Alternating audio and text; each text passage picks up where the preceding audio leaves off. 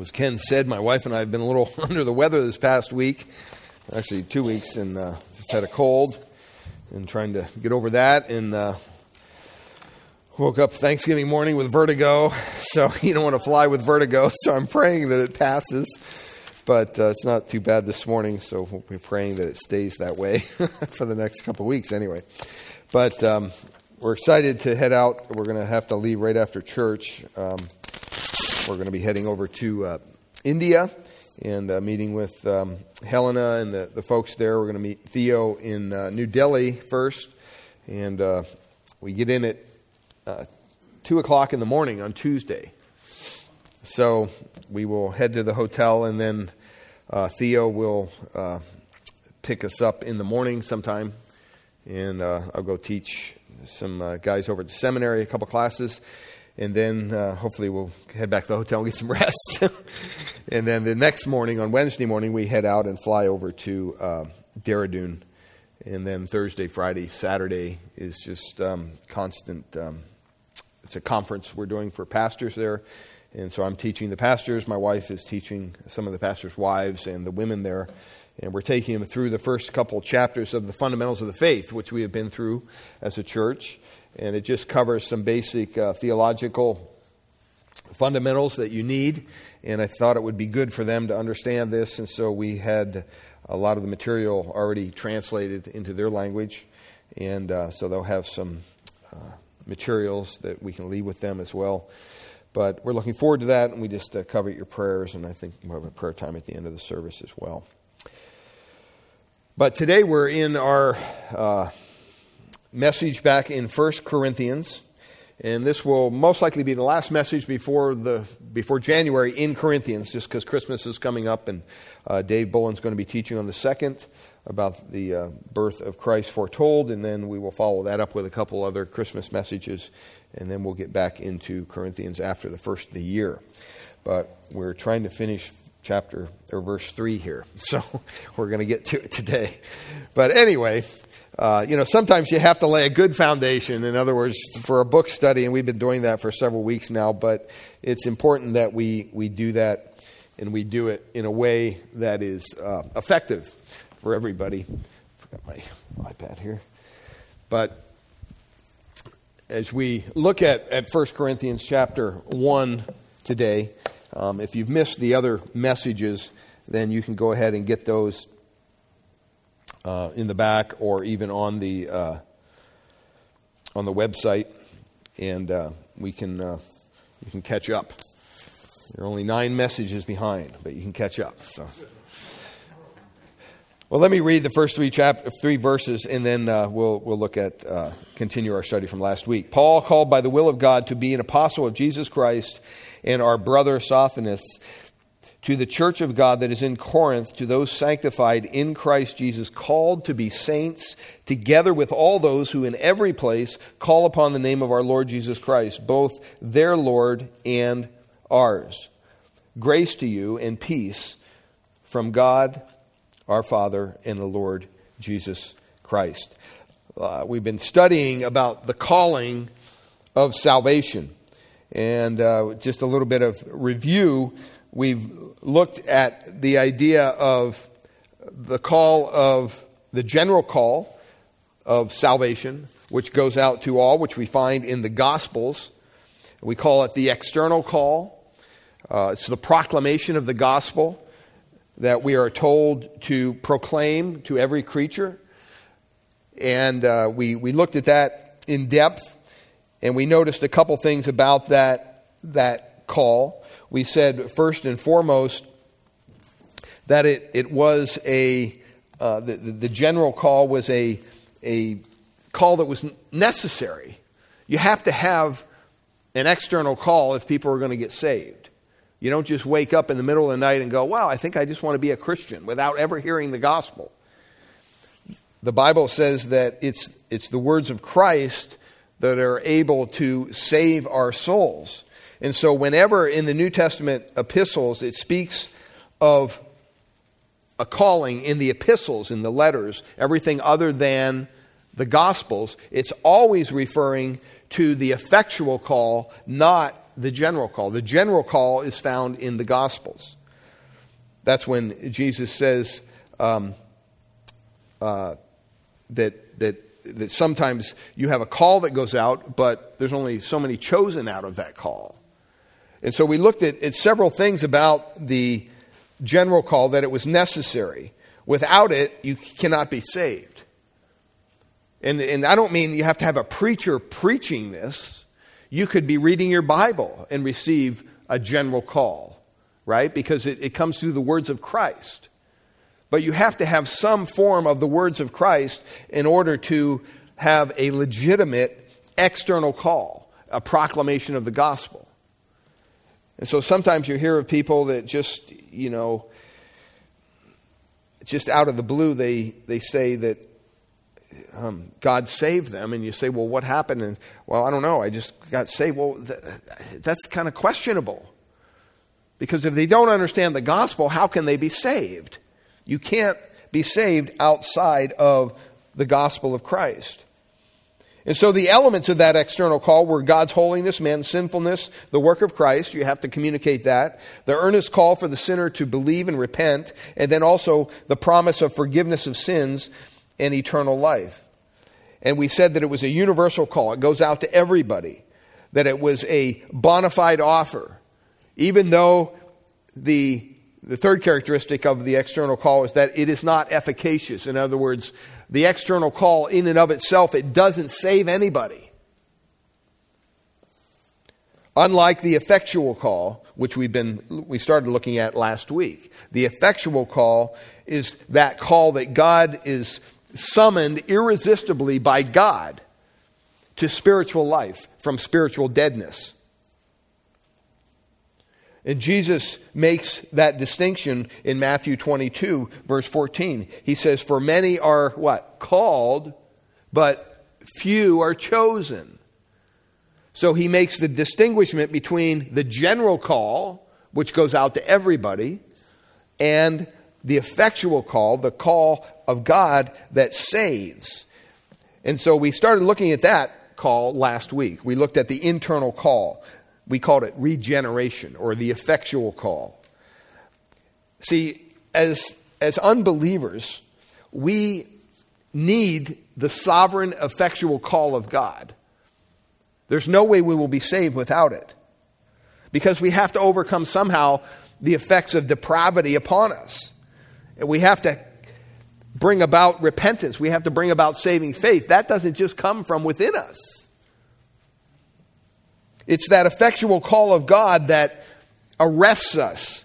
That call of God that draws us to Himself.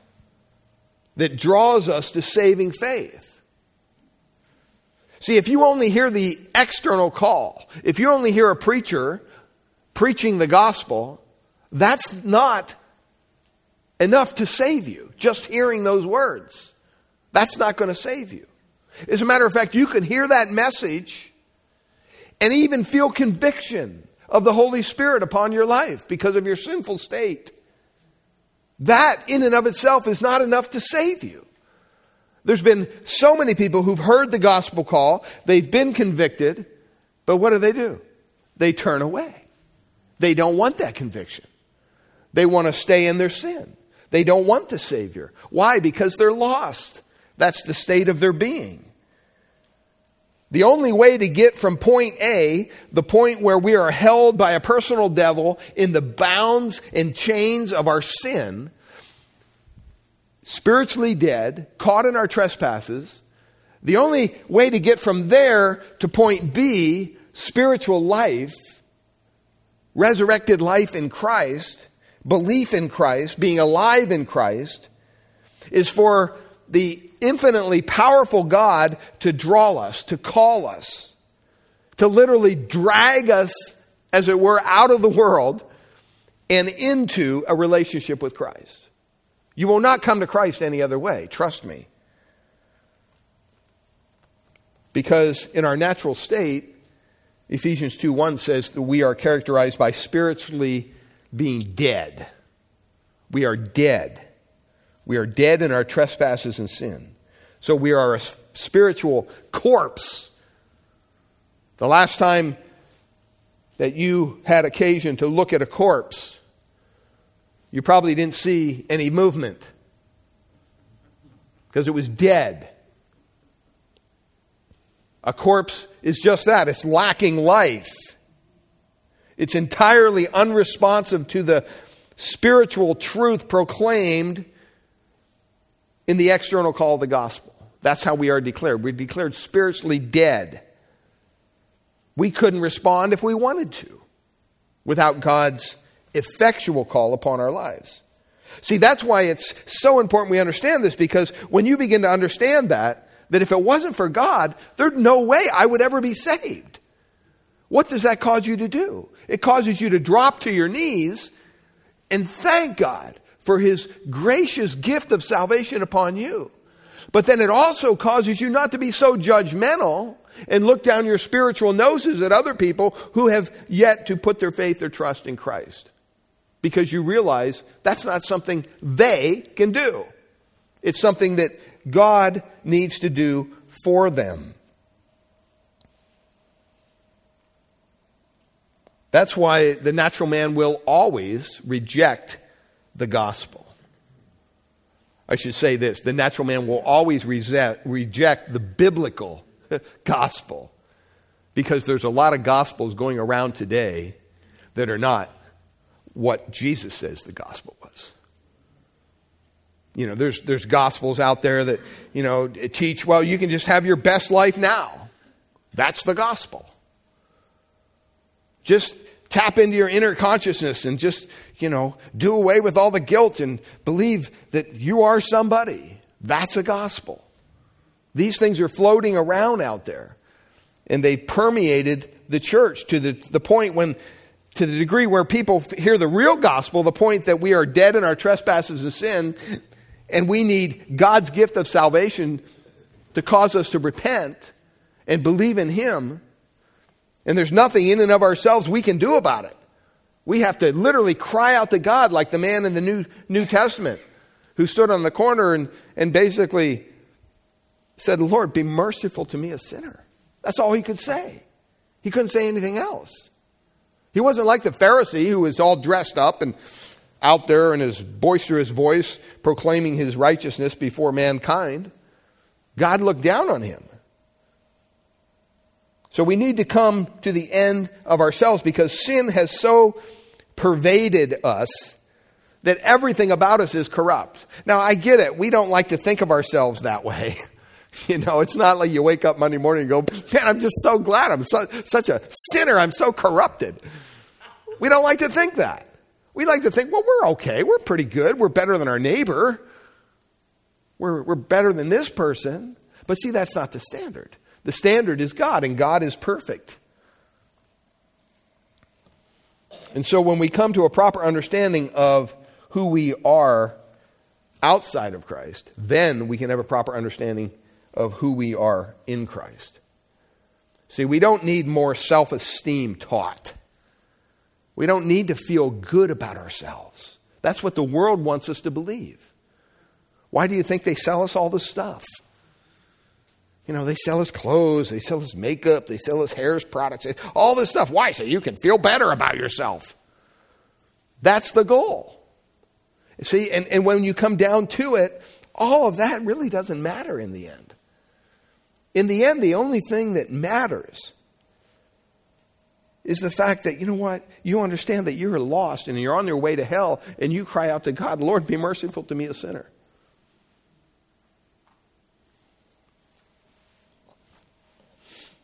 I've been to several occasions where tragedy has struck a family, whether it's an automobile accident or something like that, as a chaplain. And you go out to the scene and everything's in disarray. And sometimes the people who were in the accident are still there, and they've just been through a traumatic experience. Sometimes they're on a stretcher. And as many years as I've been doing that, I've never had one of them look up from the stretcher or come out of the traumatizing experience of an accident and go, "Oh, do you have a mirror? I got to put on some makeup. I mean, there's people here. What are people going to think?" They're not concerned about that at all. They're just thankful to what? Be alive. They're thankful that, boy, thank God I'm still breathing. You know, their hair's all messed up. They got blood all over them. They don't care. They really don't care. See, and that's the point that we have to understand, is that we have to understand that that's where we're at in crisis mode. That we are so lost in our sin that we need to understand that the only way out of that is through Christ. Well, last week we looked at the author of regeneration. That it was God and God alone who saves us. He's the architect. He's the origin. He's the source. We said that we are saved by God, by His grace, from God, from His wrath, for God, for God's glory. And we mentioned that regeneration is entirely dominated by God. Regeneration meaning the idea that God saves you, that God regenerates who you are. We're going to be talking about that this morning. In regeneration, man is entirely passive. God is the sole active agent bringing about the creative miracle of that new birth. And because we're so corrupted by our sin, we can rearrange our lives all we want. We can modify our behavior all we want. We can go to, religious performances, all those things. It's not going to help because it's so drastic and so irreversibly wrong, our sinful state, that we have to just be done away with and start it over anew. And that's where we get the biblical terminology that Jesus uses with Nicodemus, saying you have to be born again. You can't just clean yourself up. You have to be a whole new person in Christ. And he talks about that. You're not born again by blood. It's not passed down because your parents were Christians. Now you're a Christian. It doesn't work that way. We're all held, each one, to account. Neither are we born of the will of the flesh. John says that anything the flesh can only give birth to flesh. He finally says in John 1:13 that the child of God is not born of the will of man. In other words, there's no man-made religion that can cause you to be born again. There's no man-made sacramental system that will suffice. It won't work. It will leave you with weights in the balance. Children of God are born of God. Well, today we look at the nature of regeneration. This term, regeneration, is kind of interesting because it only happens twice in the New Testament. Can you believe it? Just twice, the Greek word. You think it would happen a lot more. What's interesting is the first time in Matthew chapter 19, verse 28, Jesus is talking to his disciples. And he's talking about the Son of Man and him coming on the throne. And it says, "Truly I say to you, in the new world," that phrase is in the new regeneration, you could say, "when the Son of Man will sit on his glorious throne, you who have followed me will also sit on 12 thrones, judging the 12 tribes of Israel." Jesus uses this word, regeneration, to refer to the renovation of the entire creation that will begin at the millennial kingdom. And it will finally happen when all the new heavens and new earth will be provided for us. That's what's funny. You think about, we got to preserve the earth. We got to preserve the earth. Huh? I mean, we should be good stewards of the earth. Don't get me wrong. We shouldn't go out and abuse it. It's God's creation. But at the same time, it's not going to be around much longer. It will be burnt up. Trust me. The Bible says that. And we'll be provided with a brand new earth, a brand new heaven, it says. What a glorious thing to look forward to. That's the one place. It talks about regeneration. In the new world, the word is in the regeneration. Well, the second place is in Titus chapter 3:5.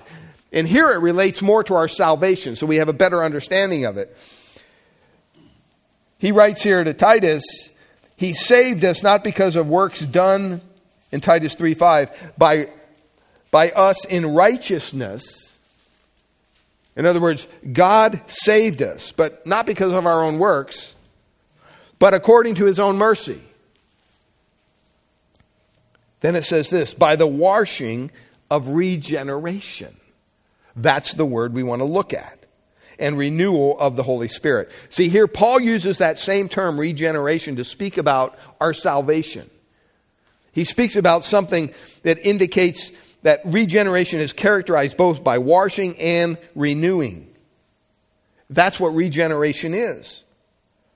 That's why it's called being born again. It's a new birth. In John 3:5, Jesus uses the words born of water and the Spirit.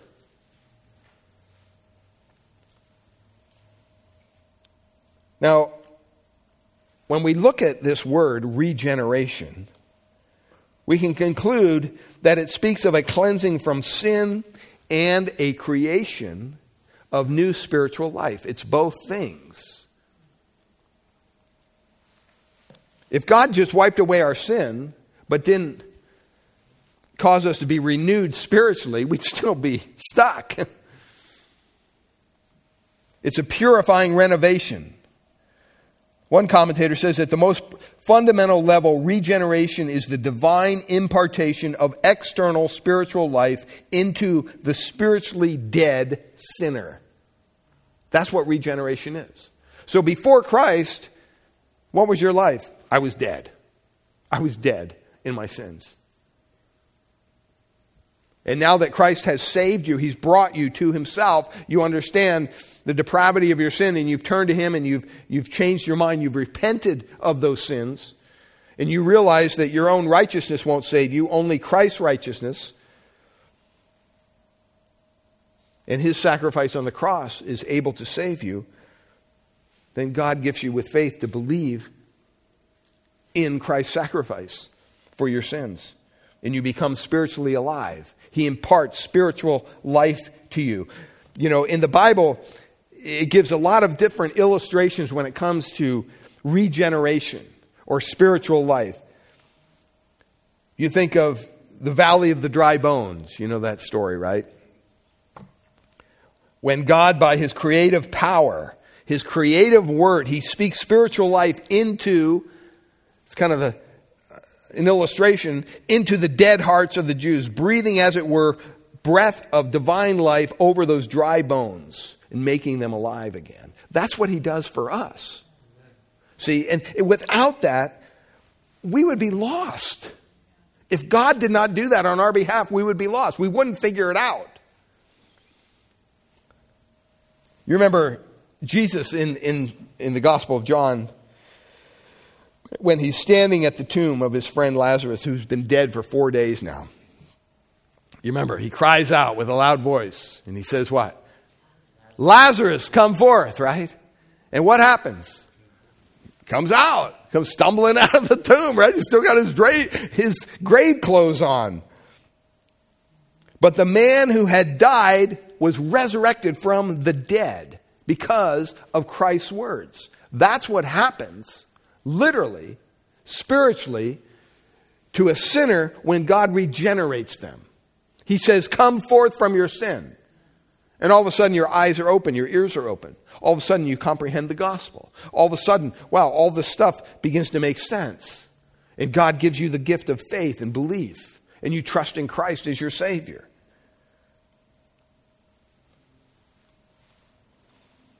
Because without that call, we are left spiritually lifeless corpses who would never, ever respond to the general call of God unless God imparts life. In 2 Corinthians chapter 4, verse 6, Paul uses this same idea, speaking of salvation, and he says this in 2 Corinthians 4, 6, God who said, let light shine out of darkness. When did God say that? Genesis, right? Creation. Let there be light. Wow. I mean, can you imagine? The world was filled with darkness. And God just says, let there be light. And boink, there's light. I mean, that is just amazing. Because of the power of his word. And Paul goes on, he says, The God who said, "Let light shine out of darkness," has shone in our hearts, look, to give the light of the knowledge of the glory of God in the face of Jesus Christ. What's he saying? It's the same thing all over again. Instead of lighting up the whole world, what's he lighting up? He's lighting up your heart. He's lighting up your mind. He's calling into existence the things that do not exist, as Paul says in Romans 4:17, in your own life. In regeneration, here's what God does. Listen carefully. God unites the external call of the gospel that goes forth to everybody, with his sovereign, effectual call. And he imparts new life to the individual. That's what happens when someone is saved. Into that darkened and dead heart, he speaks the command, "Let there be light." And all of a sudden, wow, the lights go on. Instantaneously, spiritually, birth is given. And it wouldn't be given otherwise. Now, what's interesting, when you talk of spiritual life, a lot of times we just think of the mystical, the immaterial part of man. Don't we? That's how we think. But really, it's recreating the whole person. If you think about the idea of being born again, you couldn't just have your arm born again or your big toe born again. What does that? It has the idea of your whole person being born again. That's why Paul can so boldly proclaim in 2 Corinthians 5:17, "Therefore, if anyone is in Christ, if anyone has been awakened from the deadness of their sin to life in Christ and belief and faith and repentance to Christ," what does Paul say? He is a what? New creation. It doesn't say, well, just his spirit is, or just this part is. No, he is a new creation. And it even goes further. It says, "The old has passed away. Behold, the new has come." See, God wants us to understand who we are in Christ. If we are truly a believer, then he has imparted to us new life. Completely, wholly. It's not merely the sinner's spirit or the sinner's soul that is part of this new creation, but he himself as a whole person. And I think we could probably go around the room if we wanted to take time and testify to that, of who you were before you were a Christian and now who you are. It's not that you couldn't see the change. There should be change evident in the life of a believer. Why? Because they're a new person, a new creature in Christ. Think of it this way. Just as man's depravity is total and complete, there's not an ounce of goodness in us as sinners. Now that's another doctrine that people have a lot of problem with, the depravity of man. They say, well, don't you think there's just I try to help people. It doesn't matter. Like I said, the standard is what? Perfection. You might be better than your neighbor, but you're not better than God. So therefore, you're imperfect.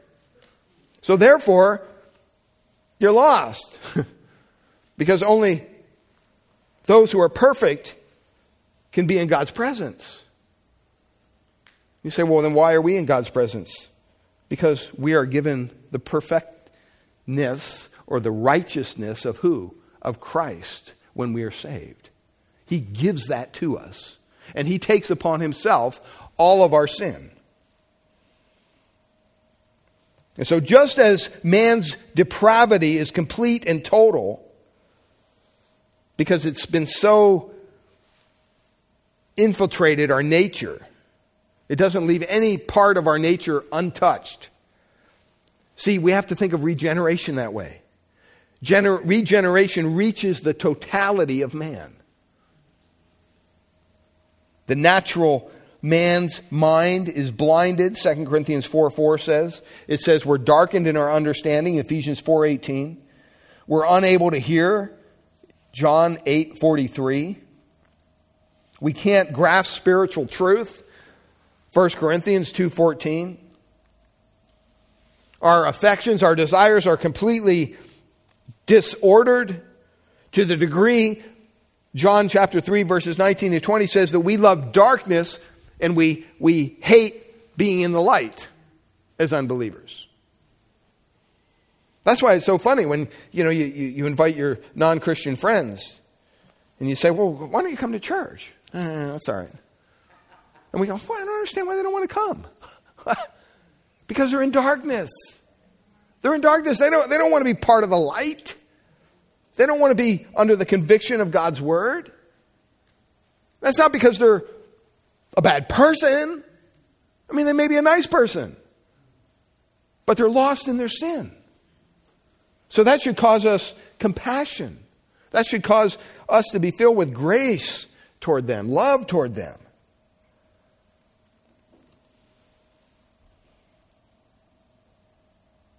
They delight in what is objectively repulsive and being repulsed by that which is objectively delightful.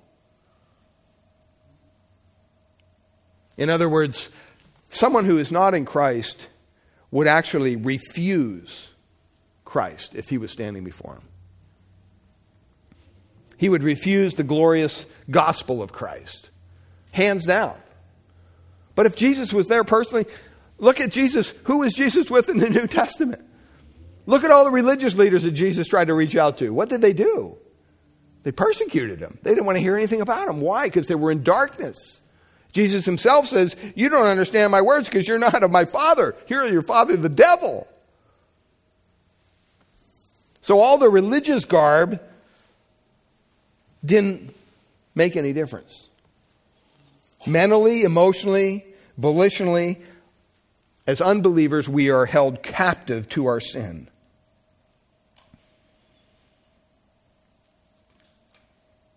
And so therefore, the renewal or the regeneration of man has to be just as extensive as the depravity. And so when we are saved, the Spirit of God opens up our minds. It opens up our hearts. Look over at Acts chapter 26. Acts 26.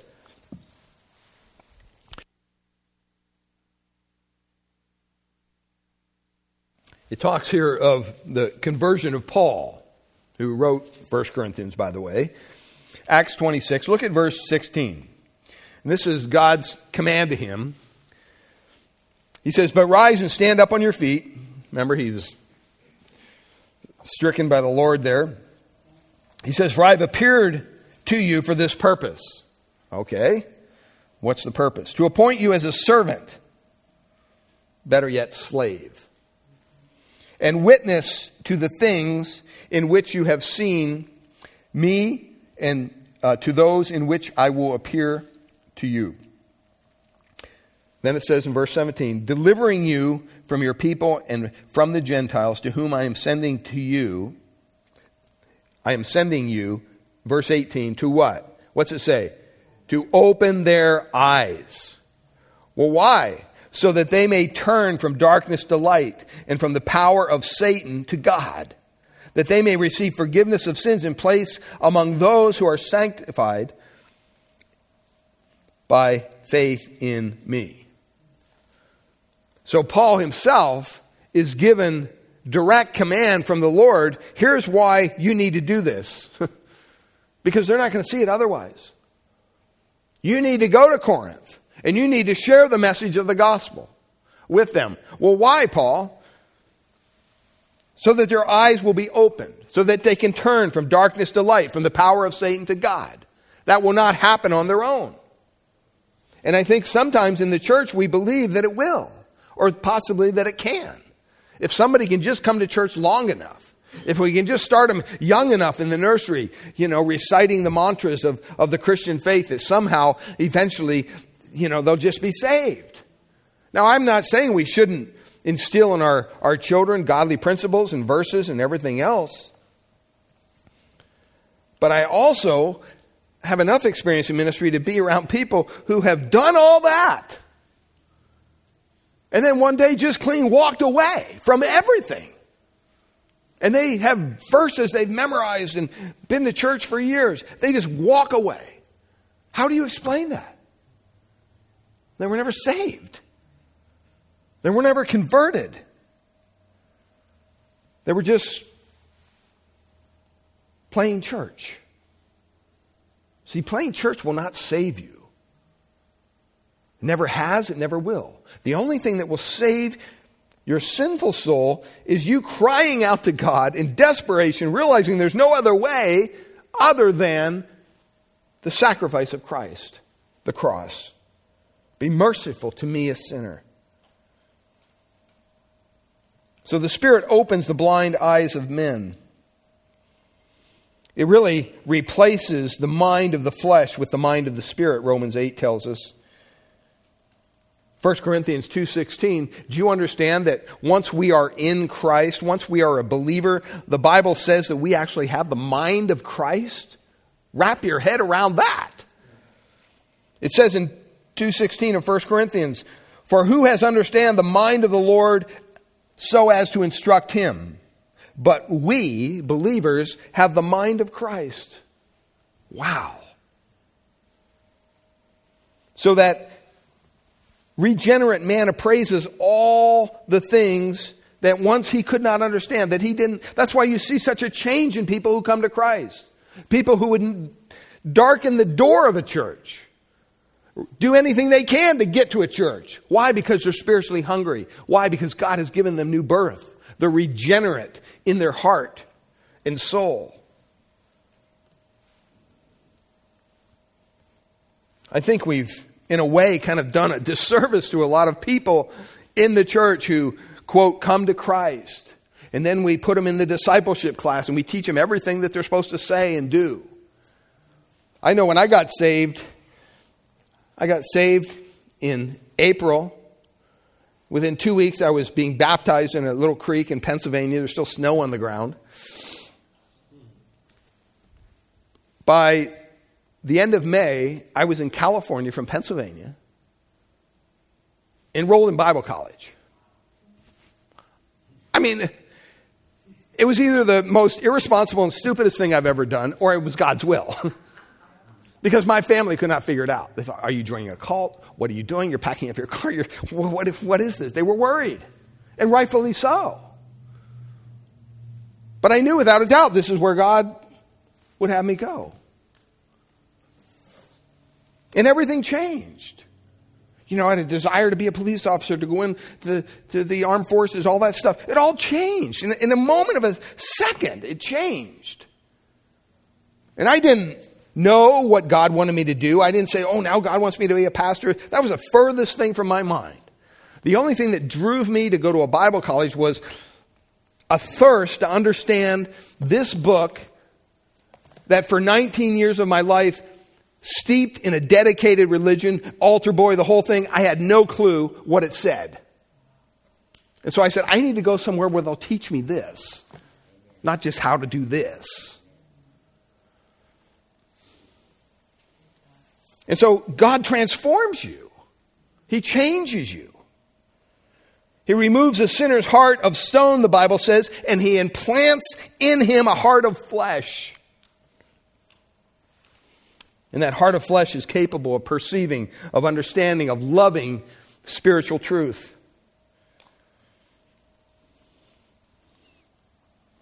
The affections are also renewed once you come to Christ. So the new man hates sin, Matthew 5. Loves righteousness, Matthew 5:6.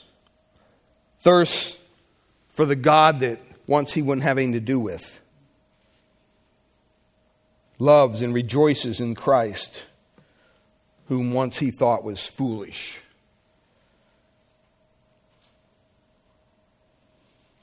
See, when our affections are renewed as a new believer, our will is finally freed from the bondage of sin, and we finally have the liberty to enjoy righteousness.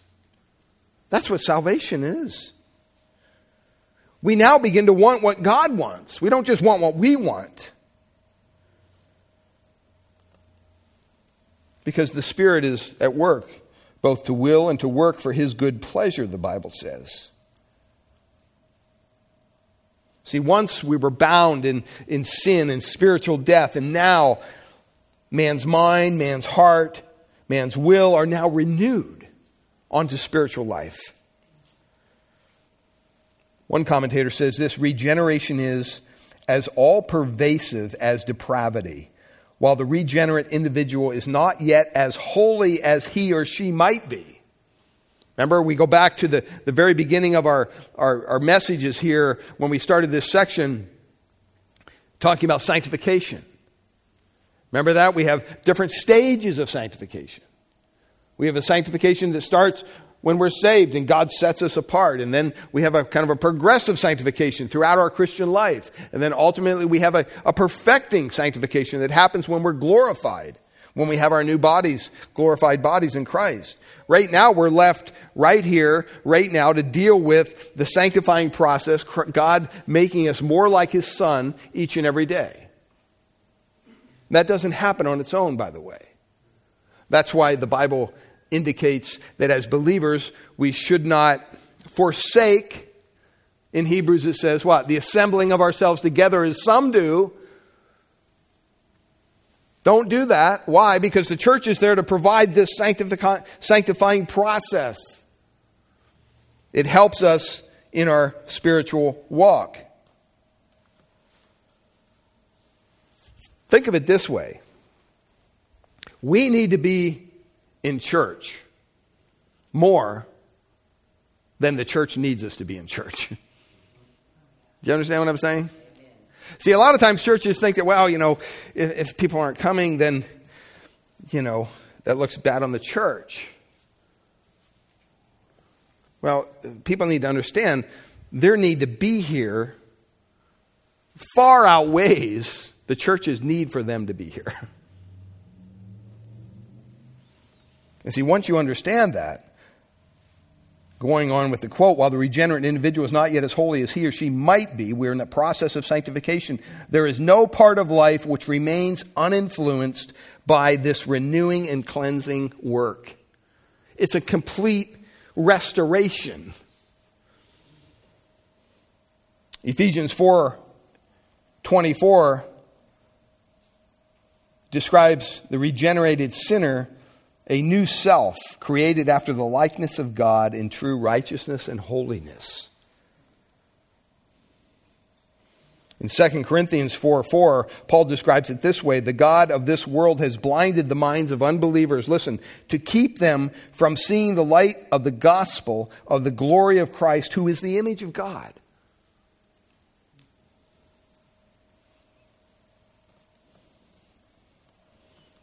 When Paul says that we are dead in our trespasses and sin, it doesn't mean that we're stagnant. It doesn't mean that we're motionless. People who are dead in their trespasses and sin are usually filled with motions, filled with religious stuff, thinking that somehow that's going to appease God in the end.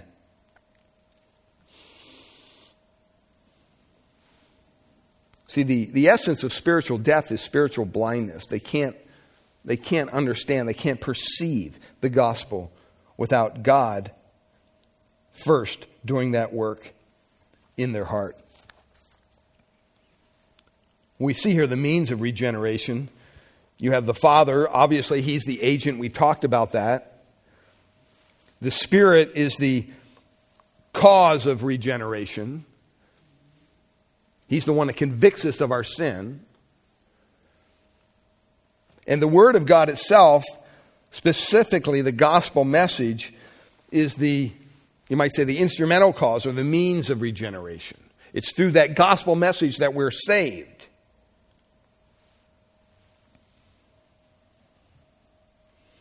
In James 1:18, James says, of His own, the Father's own is the idea, will He has brought us forth by the word of truth.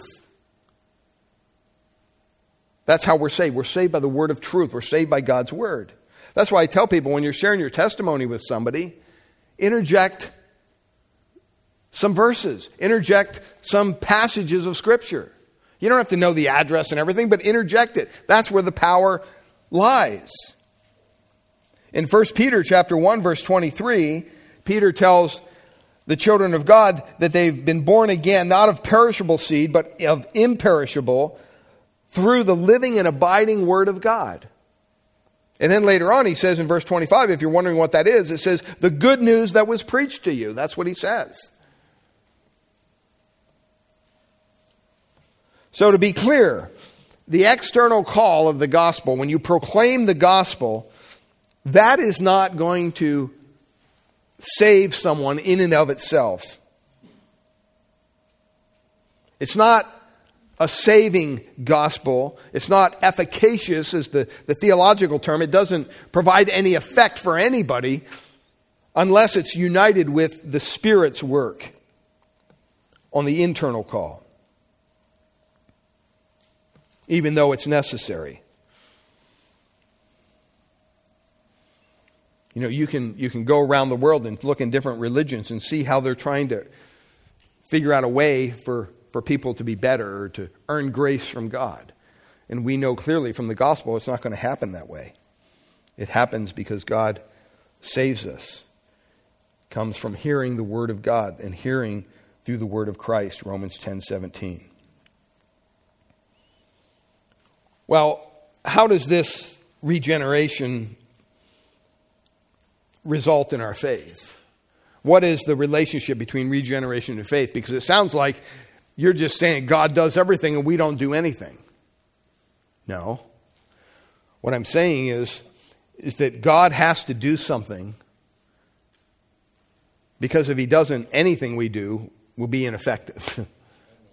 So what happens is when we hear the gospel, God, when he wants to save someone, and it's God who saves us, we don't save ourselves. God saves us, the Bible says. When God saves someone, he gives them spiritual eyes to see the spiritual truth of the gospel. He gives them the eyes to see their lost condition. And he gives them the gifts of faith and belief. And they cry out to him, Lord, be merciful to me, a sinner. Save me from my sin. And when that happens, that's when you are born again.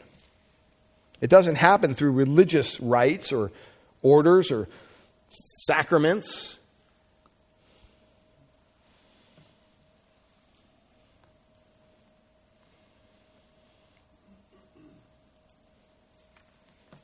But at the same time, you still have to believe.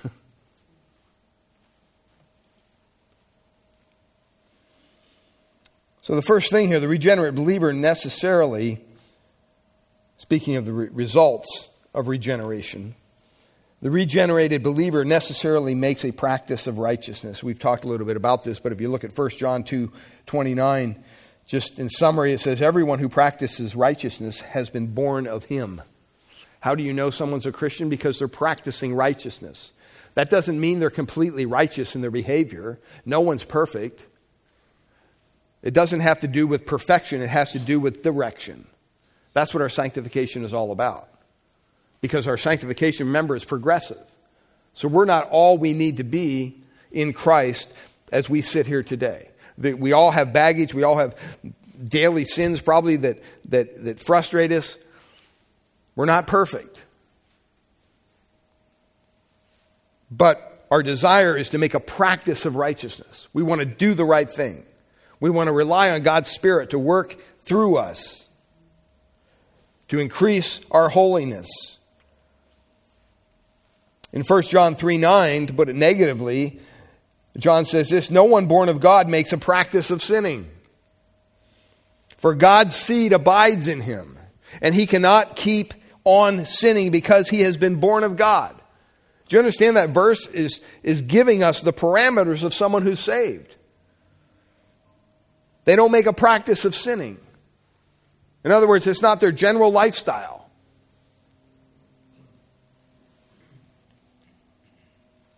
It even says he cannot keep on sinning because he has been born of God. There's been a change with new desires. Old things have passed away. Behold, all things have become new. His nature has been fundamentally changed from death in sin to life in Christ. Now, we don't completely cease to sin. We're not teaching sinless perfection. That would be heresy. Because the sin continues to dwell in our sinful flesh. That's why Romans chapter 8 says we have to constantly put it to death. So they don't speak of perfection, but they speak of direction. Are we becoming more like Christ? Secondly, the regenerated life is marked by overcoming the evil influences of the world system. In 1 John 5:4, John writes this, "For everyone who has been born of God overcomes the world. And this is the victory that has overcome the world, our faith." Earlier, John comments on the world and what it's like. It's full of the lust of the flesh, the lust of the eyes, the pride of life. All those things are what? Tools of Satan that Satan uses to try to get us off track. And that's whose power, by the way, the whole world lies right now, is Satan's power. I mean, God's ultimately sovereign over everything, but he's yielded this world system to Satan.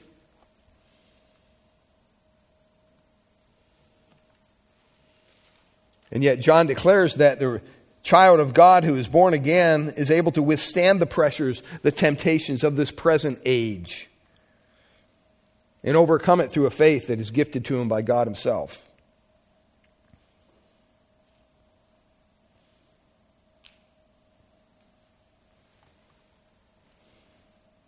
In 1 John 5:18, John writes, "He who was born of God protects him, and the evil one does not touch him." So even though we're enticed by sin, all that stuff, we're set aside, as it were, by God. Someone who is born again will never be unborn. Well, can't you lose your salvation? No, you can't.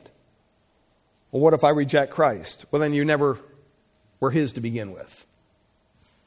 It's rather simple.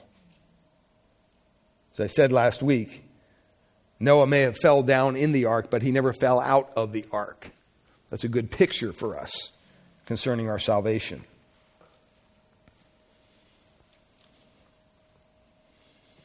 And the third thing here,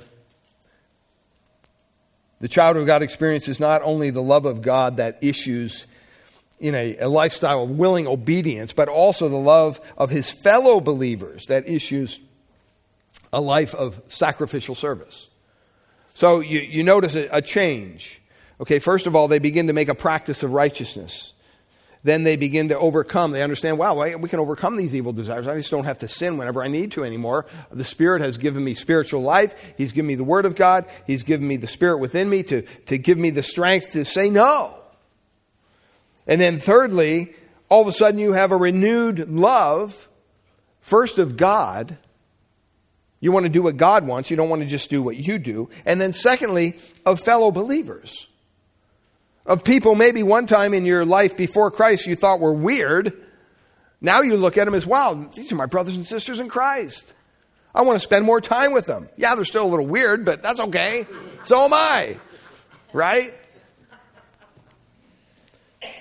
That's why John writes in 1 John 4:7, "Beloved, let us love one another, for love is from God, and whoever loves has been born of God and knows God." Sometimes I talk to people on the phone, usually, because they don't darken the door of a church. And they'll call the office. And I'll say, well, where do you fellowship? Well, I don't go to church. You don't go to church? Are you physically ill or something? No. I don't like church. Or are you a believer? Oh, yeah, I'm a Christian. I'm thinking a big red flag, right? And I use this verse. I say, look, the Bible says that we should love one another. Whoever loves has been born of God and knows God. You don't sound like you got a lot of love in your heart.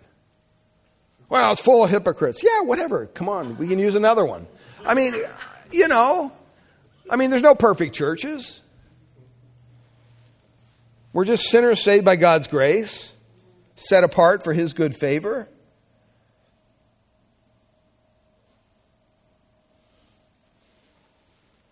But you have a love for that kind of a fellowship. And then he shares here in verse 3, and we'll close with this. He says, grace to you. This is really a greeting that he uses continuously in all of his his epistles, grace to you, unmerited favor, the favor of God be upon you. And he says this is a result of your salvation. See, it's very important you understand why Paul talked in the first 3 verses about him being called by the will of God, and then Sosthenes being called by the will of God, and then the Corinthians being called by the will of God. See, because he starts off and he says, look, if someone like me can get saved, you people in Corinth who just have a really wicked city, no problem for God to save you. And I'm reminded of that because we live in probably one of the most vilest, wicked areas of our country, the San Francisco Bay Area. And you think, man, why would God have me pastor a church here? It's so frustrating. It's so expensive for people to live. They come for a while, they leave. It's just, but you know what? Somebody's got to do it. Because people need to get saved. People need to hear the glorious gospel of Christ.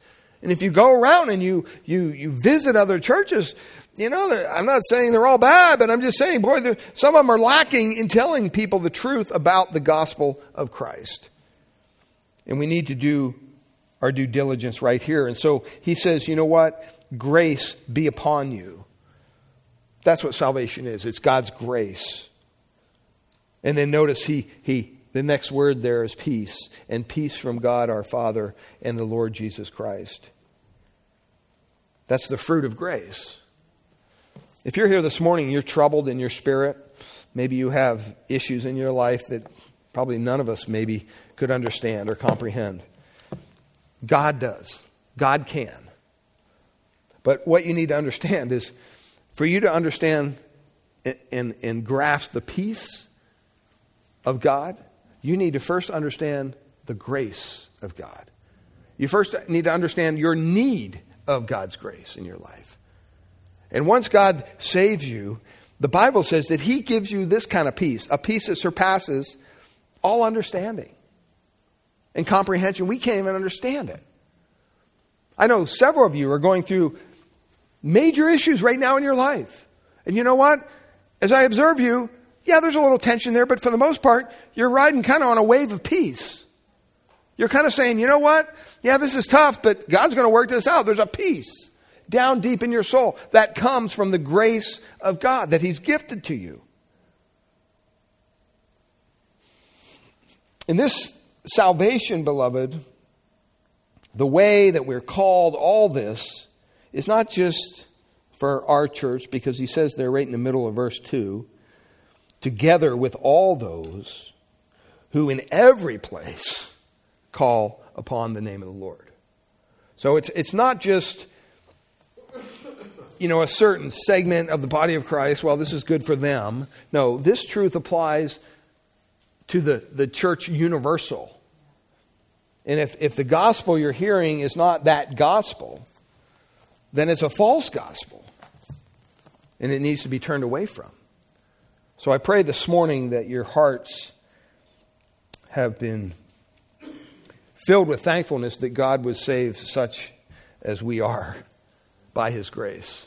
That he has gifted us salvation. There would be no way we would ever come to Christ on our own. But he has allowed that to happen. And for that, we are eternally thankful. Father, we thank you for your word this morning.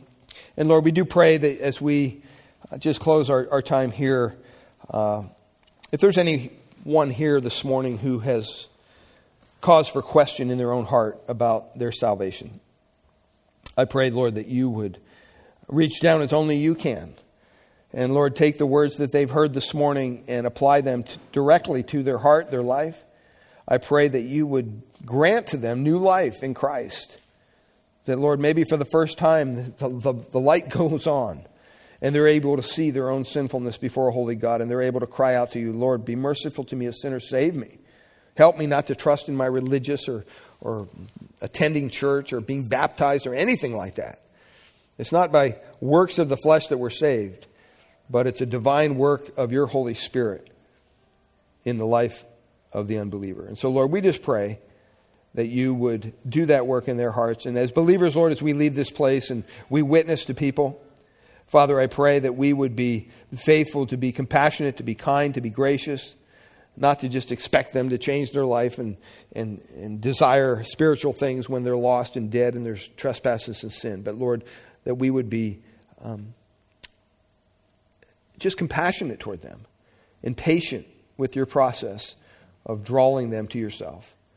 Pray that you would use us in that process as we give to them the word of truth, the gospel, and your word. We thank you and we praise you in Jesus' precious name. Amen.